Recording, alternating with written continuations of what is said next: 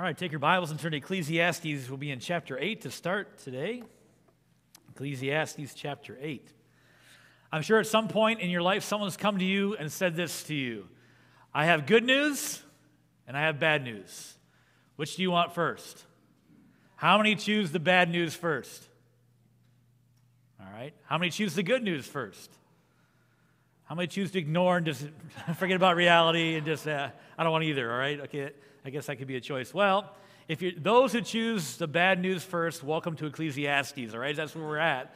And the preacher starts out in his message, verse number 2 says, Vanity, vanity, all is vanity, saith the preacher. Vanity of vanity, saith the preacher. So it's just all about vanity and vexation of the spirit at the very beginning. For the first few weeks, we've been talking about this dark backdrop of Ecclesiastes where we talked about this vexation, and he had several dead ends that he tried, like finding fulfillment in pleasure and possessions and all these things. He just couldn't find what he was looking for. And when he got to a certain point in his life, it was empty. And he got somewhere else, and it was empty, and it was empty, and it was empty. And he has this dark backdrop. And if I was really good at my job, we would be here on Thanksgiving Day, and we would start the good news section.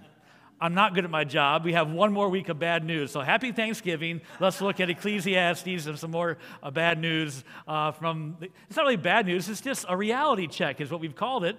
And the idea here is this is how life works under the sun.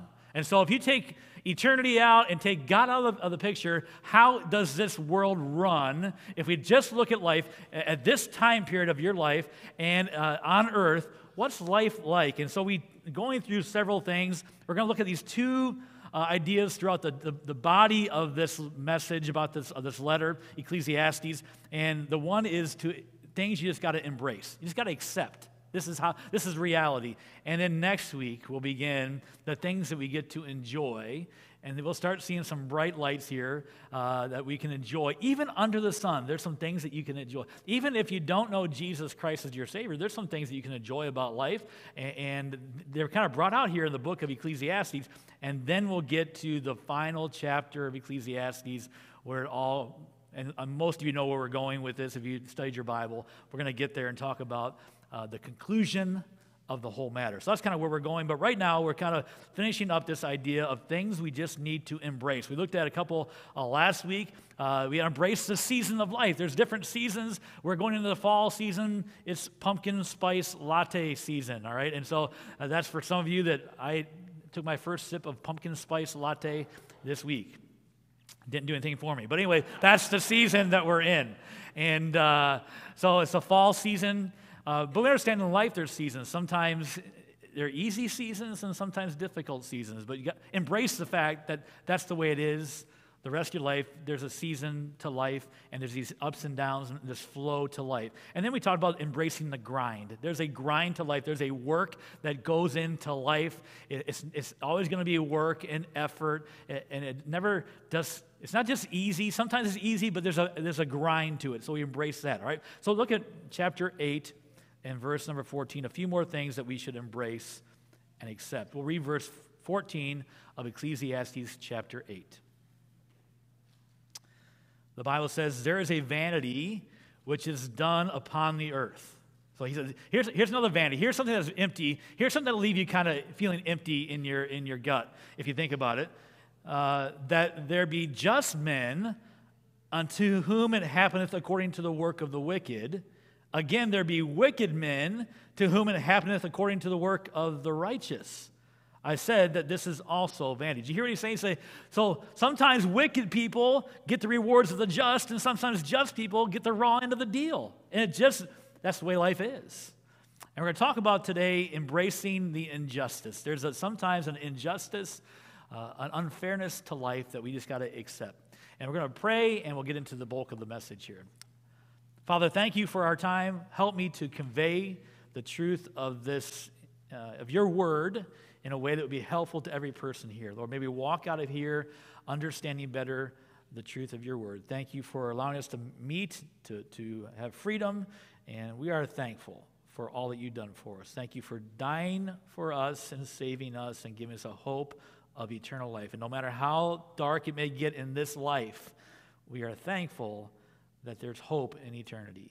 In your name we pray. Amen. So he says there's a vanity, that there's an unfairness. Have you ever been treated unfairly? I'm sure you have, right? Your child comes to you and says, they say to you, "That's not fair." What's your answer? Life's not fair. We understand. We've said it. We know it. We understand it. It's true. And Solomon, this king who's looking at life, comes to the conclusion, I see this vanity that out there, like sometimes the righteous people get the bad deal and the bad people get the good deal. How does that work? Why is that like that? It's just vanity. It's just emptiness. It's an unfairness to life. Maybe you get blamed for something you didn't do. Maybe you got a speeding ticket when you really weren't really speeding that time. Maybe that happened to you. That happened to me. All right, so one time I was on the way to a funeral, and I got busted for speeding. I was late for a funeral. I thought that was a good excuse. I had a suit on. It looked legit. He didn't let me go. Anyway, maybe you got passed over for a promotion at work, and you thought you should have had it, and somebody who's less qualified than you got the promotion.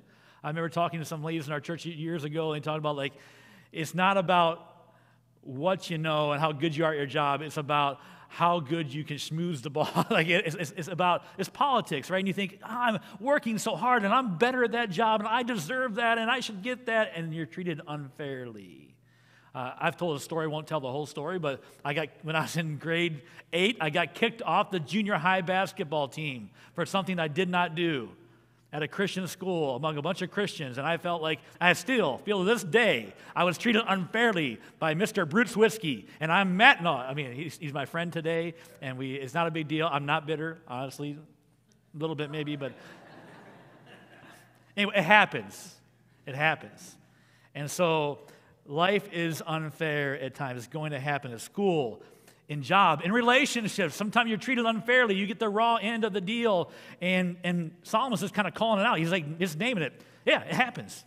Righteous get the bad deal, and the bad guys get the good deal. What? I don't know. This is vanity. That's how it is. Welcome to life in a broken world that's been broken by sin. This is how things run. It's not going to be. Kids, listen to me. When your parents say life's not fair, they're right and they're biblical, right? So even Solomon, the wisest man who ever lived, wrote down for us, this is how it works. There's lots of injustice in the world. Lots of injustice in the world.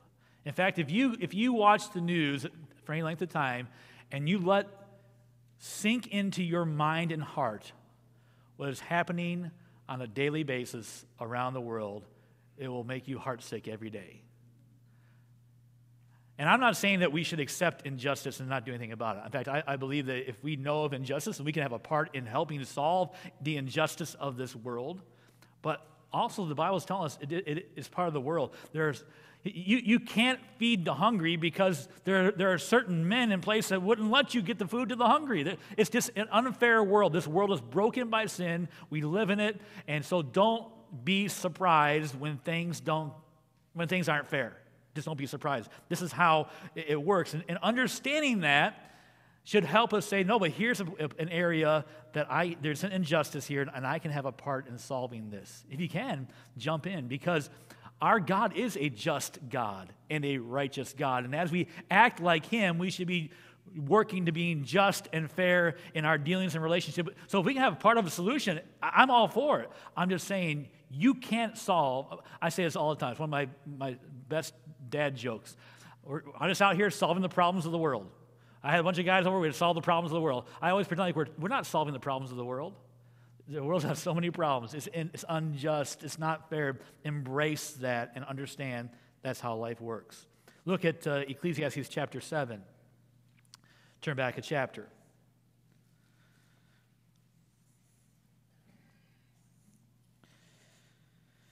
These are some of my least favorite verses in the book of Ecclesiastes. I'll let you know. Ecclesiastes chapter 7, verse 2, but they're there. So let's look at them. Ecclesiastes 7, verse 2. It is better to go to the house of mourning than to go to the house of feasting. For that is the end of all men, and the living will lay it to his heart. Sorrow is better than laughter, for by the sadness of the countenance the heart is made better. Mourning is better than feasting. Really? Not in my book, it's not. I'd rather feast than mourn, but there's a truth here. And I mean, Ecclesiastes, again, he's looking at life under the sun. We're taking God. Remember that. If you don't get that, in fact, someone came to me this week and asked me a question about the book of Ecclesiastes, and the whole misunderstanding of someone came to his door and was trying to explain something different to him from a different religion, different denomination, and the whole reason they misunderstood the verses in Ecclesiastes that they looked at, they weren't looking at life under the sun. Right? So we got to look at these verses as under the sun here on this earth. There's times in our life that mourning is better than feasting and sorrow is better than laughter. I'd say this, we put it this way, embrace the discomfort. There's some discomfort in this life. There's going to be times that, in fact, it's good for you to be uncomfortable at times. If you can come to church week after week after week after week and hear the preaching of God's word and never feel a little bit uncomfortable about what you're doing and who you are and your relationship with God, that's not good. We ought to feel uncomfortable a bit. Because discomfort leads to growth. And that's what the verse, I think, is saying here. It says, especially in verse number 3, it says that sorrow is better than laughter, for by sadness of the countenance the heart is made better. There's an improvement. There's a growth through times of sorrow and through times of mourning. The New Testament backs this up. James chapter 4, verse 9, be afflicted and mourn and weep. Let your laughter be turned to mourning and your joy to heaviness. There's a happy Thanksgiving verse for you. I've never seen that verse in anybody's house on a plaque, right? Come into our house. Let their joy be turned to sorrow. Like, no, that's not the verses we post around our house, understandably so, but they're still biblical. And so there is a benefit to discomfort. I've been reading a book, I just read a book called Soundtracks. It's written by a Christian author, but not from a Christian perspective. It was big on a bestsellers list. Anyway, he made this statement. And he makes this statement every day to himself to kind of remind him. Feeling uncomfortable is just my comfort zone having a hard time keeping up with where I'm going. If you're not ready to get out of your comfort zone once in a while, you're going to stay where you are. The way you grow is being uncomfortable. Working out, you got to be. If you're working out and it's never uncomfortable, your muscles are never sore. I go to a boxing class, believe it or not. I'm sure it's pretty obvious that I'm a boxer. But Jordy and the boys, there go, and we go there on Saturday morning. That's very uncomfortable for me. That's not my comfort zone. I've never hit a man in my life. Jordy has hit multiple men multiple times in competition, all right? I have never. So in our class yesterday, we were practicing the clinch. So me and this guy I don't know were locked up, and I was trying to get my hand free and punch him. Very outside my comfort zone. But you know, it's helping me grow. You got to get outside. And so let's take these practical ways and put them in a spiritual sense. If you never step outside your comfort zone, there'll be no growth. Pastor Young has been preaching about find your purpose, find your purpose, find your purpose. You will not find your purpose till you're ready to be uncomfortable. You know how uncomfortable I was the first night I preached? I have the cassette tape to prove it. And you'll never hear it. It's locked away somewhere. So uncomfortable. I thought, what did I agree to do? What am I doing here? So uncomfortable. The first time they asked me to preach at a camp, so uncomfortable. I don't want to do. I want to do that, but I don't want to do that. Uncomfortable. Your growth happens in times of discomfort. So embrace the discomfort. Step outside your comfort zone. That's when growth happens. And so, as Pastor Young has been preaching to us, are we willing? Are we ready to jump out of a comfort zone and try something? You can try something without signing up for the next year. You can do that. You can try it once, but get outside your comfort zone. Embrace the discomfort. Mark Twain said this, do something every day that you don't want to do. Mark Twain, do something every day you don't want to do because it's uncomfortable for you. Get outside your comfort zone.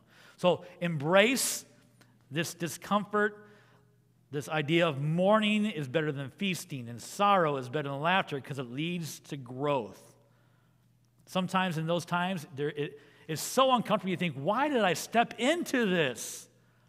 And when you get on the other side, you think, I'm glad I stepped into that. but you got to get through it. You got to embrace the discomfort of life. One more thing. Take your Bible, right there in Ecclesiastes chapter 7, look at verse number 5. It is better to hear the rebuke of the wise than for a man to hear the song of fools. Embrace the correction. Your life will be full of correction. Correction from God, correction from others. Embrace the correction. Embrace, if someone is willing to speak truth into your life that does not come from, thank them. Be great. Kids, when your parents correct you, be thankful for it. I know it's hard now. Pastor, you almost talked about that in his message, about things when his parents would say no all the time and no all the time and no all the time. Now he looks back and says, I'm glad that they did. I understand the correction now. But adults, you're not past the time of correction. God's still correcting. Others make you correct. Do you have anybody in your life close enough that can speak the truth in your life and correct you? Hopefully your spouse will be one of those. Husbands, embrace the correction of your wives. Wives, embrace the correction of your, I can't even say it without laughing. Embrace the correction. We ought to. We ought to be that way where we can talk and speak into each other's lives with correction. Ecclesiastes chapter 4, verse 13. You don't need to turn there if you don't want to. But it says, better is a poor and a wise child than an old and foolish king who will no more be admonished.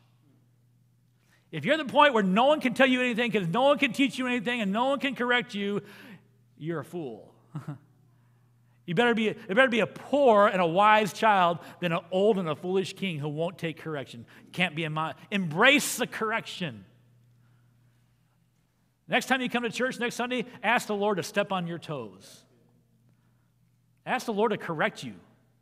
God, use Pastor Yeomans, use the text, use the message, use the song, use something. Point it, show me the wicked way in my heart. I want to be corrected. I don't want to keep doing things wrong. And God, work in my heart. Embrace the correction. Are you a teachable person? That's number one things we would look for in staff members. Are they teachable? Some are interns. Some of them are here with us. Are you teachable? Are you ready to learn? I came here at 22 years old and working with Pastor Stone. I had to be corrected. I had to be taught. I had to learn. I had to come under authority. It's good to embrace the correction. It's borne out in Proverbs chapter 27, verse 5. Open rebuke is better than secret love. If someone secretly loves you and you don't know about it, it's better to have someone that openly rebukes you. Accept it. Even if it's, when someone criticizes you rather than corrects you, there's a difference. Ask yourself, is there any truth in their criticism? Can I learn? How they did it wasn't right. Where they did it wasn't right. When they did it wasn't right. Their attitude wasn't right. But is there any truth I can learn from that? That's embracing the correction. If I could be a better person because someone had a critique, if someone gives you some positive or tries to help you, accept that. Proverbs 27, verse 6. Faithful are the wounds of a friend, but the kisses of an enemy are deceitful. It's better to have a friend wound you than an enemy kiss you. That's what the Bible says. A friend comes to you and says, hey, you're not right here. This is not right. It's better than someone saying, oh, good job. Well done. You're doing so good. Kisses of an enemy are deceitful, but faithful are the wounds of a friend. How do you respond to correction and criticism? In fact, how you respond to correction and criticism will determine the direction of your life. Because it's going to happen. You're going to be criticized and you're going to be corrected. How do you respond? It will determine how far you go. So embrace the correction. Embrace the discomfort of life. There's a discomfort to life. Embrace the fact that you're going to be treated unfairly. These are just things, the way it works under the sun. Hey, there's a day when this world will pass away. We'll be in eternity with the Lord forever. No more injustice, no more discomfort, and no more correction. But until then, accept the fact that's how it works, embrace it, And as we embrace the way it works under the sun, we'll be able to live a life pleasing to God, and we'll be able to now, next Sunday, enjoy some things of this life that God allows us to enjoy, and we'll really get the truth of the conclusion of the whole matter. And so maybe I did do a good job. Maybe I'll leave you at a cliffhanger today. Come back next week and hear the good news. You got the bad news for the last 4 weeks, 3 weeks, 4 weeks we've been together. That's the bad news. Now we're going to turn the page and talk about some things that we can enjoy. And so let me challenge you this week. As you go through life, you get treated unfairly, you're uncomfortable. Let me challenge you. Are you just comfortable? Is your whole life built around making sure that you stay comfortable, or is your life built upon the idea that you want to grow? Because those two statements are opposite. Growth comes from discomfort. Your muscles don't grow until you rip them. It just happens. That's the way it works. And so I'm telling you, there's some folks in our church that need to step out of comfort zones and embrace the discomfort and say, God, I'm going to step into this new place that I am so out of my element. I am so out of my comfort zone. But God, if you want me to be here, help me to grow into that position, into that place. And then if someone comes to you, someone criticizes you, corrects you, respond with a good heart. Okay, I'll embrace that. Their attitude wasn't right. They didn't do it the right way, but there's some truth there. I'm going to move forward and grow from that. Embrace these truths of life under the sun. Would you bow your head and close your eyes, please? No one looking around.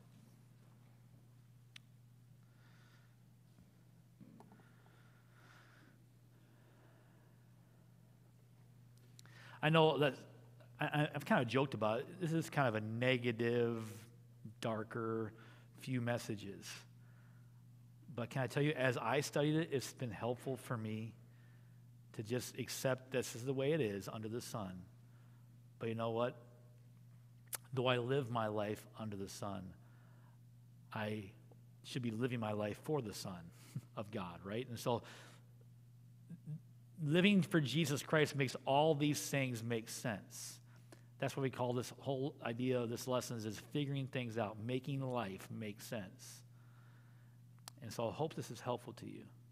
I hope that this week that you'll embrace the grind of life, the season that you're in, the discomfort that maybe you need to be in, the correction that comes your way.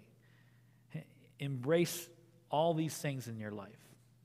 And in so doing, you'll be able to grow. Heavenly Father, please take your word, apply it to the life of each person here. Thank you for their attendance here. But I pray that they leave here being full of something to think about, something to live out. And Lord, please help us to understand that though we live this life under the sun in a broken world, we serve a perfect and loving Heavenly Father that can make these things make sense. And Lord, we love you today. We're grateful for what you've done for us. In your name we pray.